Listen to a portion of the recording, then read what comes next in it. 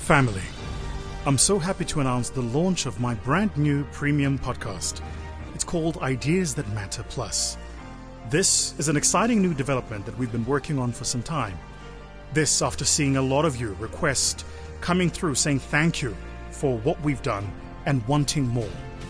Ideas That Matter Plus is a more targeted podcast that focuses on business strategies and more high-level thinking to help highly ambitious entrepreneurs, SMEs, business owners and founders, even the CEOs of big business. It only costs 450 Rand per month and will be coming in, but I mean coming in hot. So, subscribe now to Ideas That Matter Plus, now available on Spotify or Apple Podcast Store. Sayonara.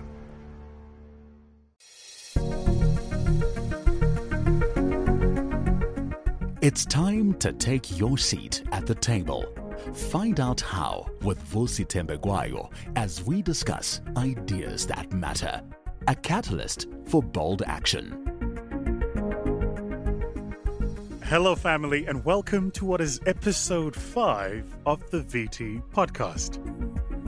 I've been so excited over the past 5 weeks. We've had great work, we've developed on good ideas, and we've really spoken a lot about what I think is important mental work most of us have to do in our own journeys as leaders and managers of greatness and of our own potential. Last week, we spoke a bit about the psychological contract. When I learned that concept, I have to tell you that my entire life fundamentally shifted. I realized why there was often a gap in relationships and expectations. It wasn't because of what was written down. It was because of what was expected outside of what was written down. And if you haven't caught it, go check out that episode on the psychological contract. This week, though, I want to talk a bit about gods and gardens.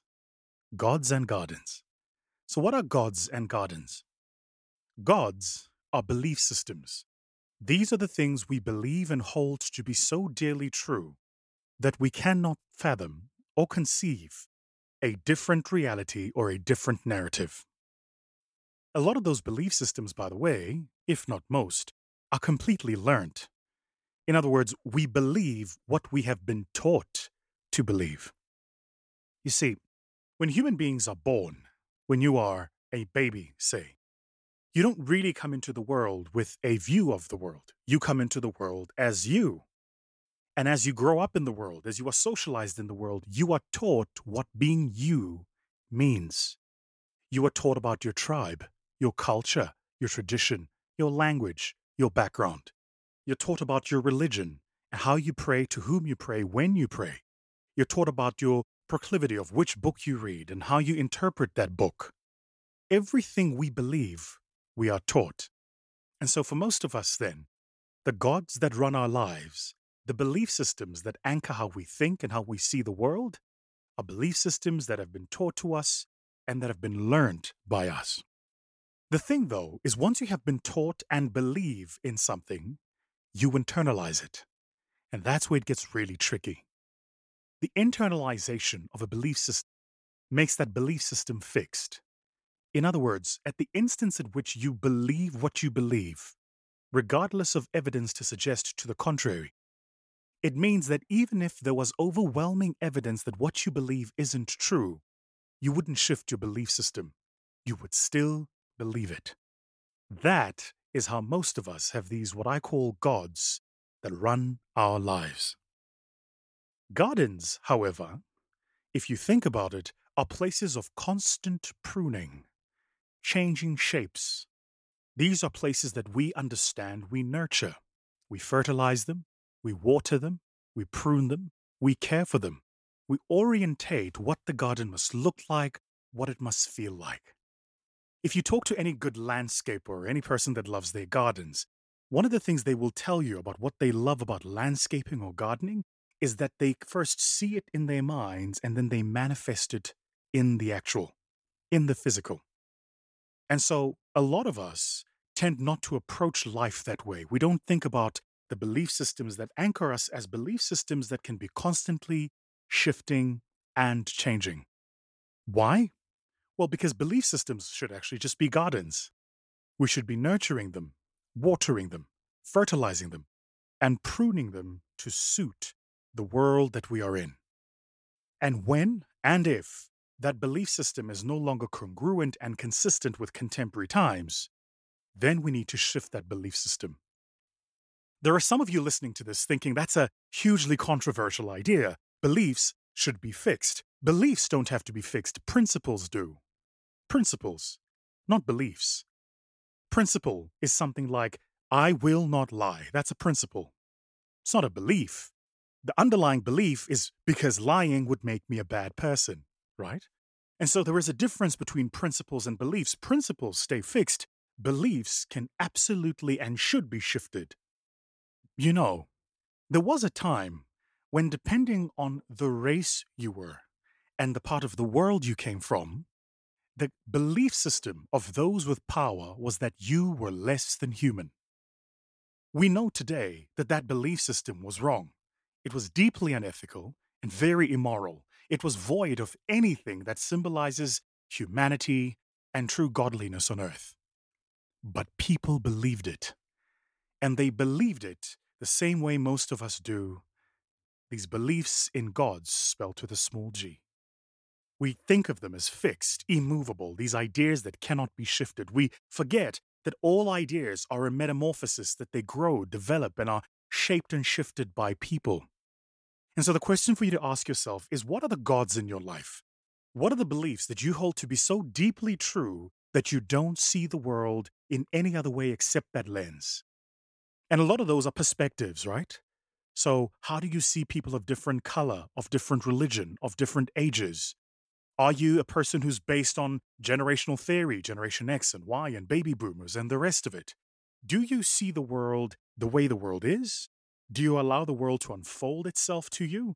Or do you come into the world with a presupposed and pre-indoctrinated set of beliefs? Gods that govern how you see the world.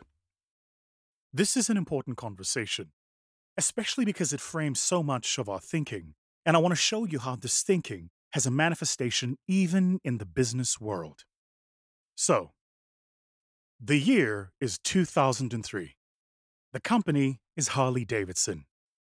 Harley-Davidson has positioned itself as the motorcycle company for the baby boomer generation.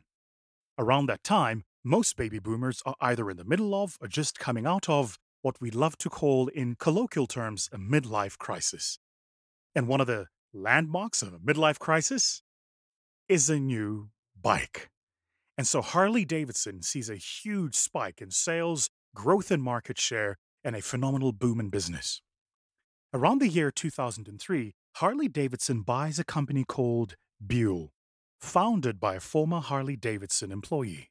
The bike is different, the design of the bike is different, the sound of the engine is different, and Harley-Davidson takes the Buell bike and rebrands it Harley-Davidson. There was huge pushback in the market. The traditional Harley-Davidson rider, that baby boomer, didn't want their brand to share an identity with something like what that Buell bike looked like. So Harley-Davidson killed off Buell. Track the story of Harley-Davidson over the past 18 months. I have for a recent book that I'm working on. If you track the story of Harley-Davidson over the past 18 months, you would see that they've had a change of CEOs. The share price is at record low levels over the past 8 years. They're losing market share. They've just pulled out of the world's largest biking market, India, because they were not able to compete. And all of this comes down to a very simple causal relationship. At a point in time, our belief systems, our gods, have to be shifted to gardens, right? Because if we don't shift them, we get anchored in the moment. So Harley-Davidson killing off Buell was based on the belief system by its traditional core base of clients that what the brand represented was being diluted by this new type of bike. But Harley-Davidson forgot something. No customer is your customer forever. And so Buell was a great peg for them to create the future of the brand. The truth is, if they had kept that bike, they would be more competitive today in India, in the United Kingdom, and even in the US, where they're facing unprecedented levels of competition. Why?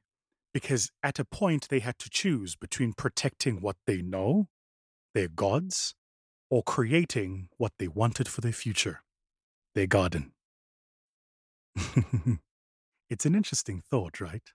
Most of us don't see it quite manifest that way. The students of strategy would read it from a Porter's Five Forces perspective, but once you come at it with this idea of beliefs, it helps you see it, I think, in a very different way. And so the question for you to ask yourself this week is quite a simple one. What are the gods that are driving your life today?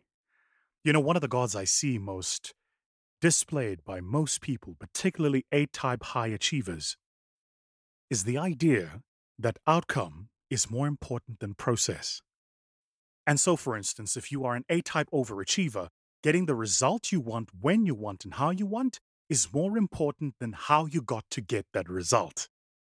The other way to think about it is most people often think result is more important than input, right? But that's a God type of belief system. It's fixed. It presupposes that the outcome is always going to be the outcome, regardless of what the input is. Gardeners will see it differently. A garden belief system would say, I know what the outcome is that I would like, but what is the process that I need to follow to get there? And second, is it possible for me to be constantly re-energizing, reinvigorating, reigniting, and changing, shifting, and innovating the process that I follow to get to that outcome? And so they approach the outcome with the garden mindset, not the God mindset. I want you to think for yourself about the number of belief systems you have in your life that are holding you prison to where you are right now. A lot of them have to do with identity. They have to do with how we identify and belong. They have to do with community politics. They have to do with a whole host of external factors that are learned by us. Then I want you to ask yourself, how are you going to cultivate a garden for your future so that you can be the person in future that you want to be? That's it, family. That's the podcast for this week. Gods and Gardens. Feel free to share it with friends and family, and most importantly, leave us a rating and a comment about what you think about the VT podcast. That's it for now. Have an amazing, amazing week. We hope that you've drawn valuable lessons from this week's podcast. To partner with us, visit mygrowthfund.co.za or email info@mygrowthfund.co.za.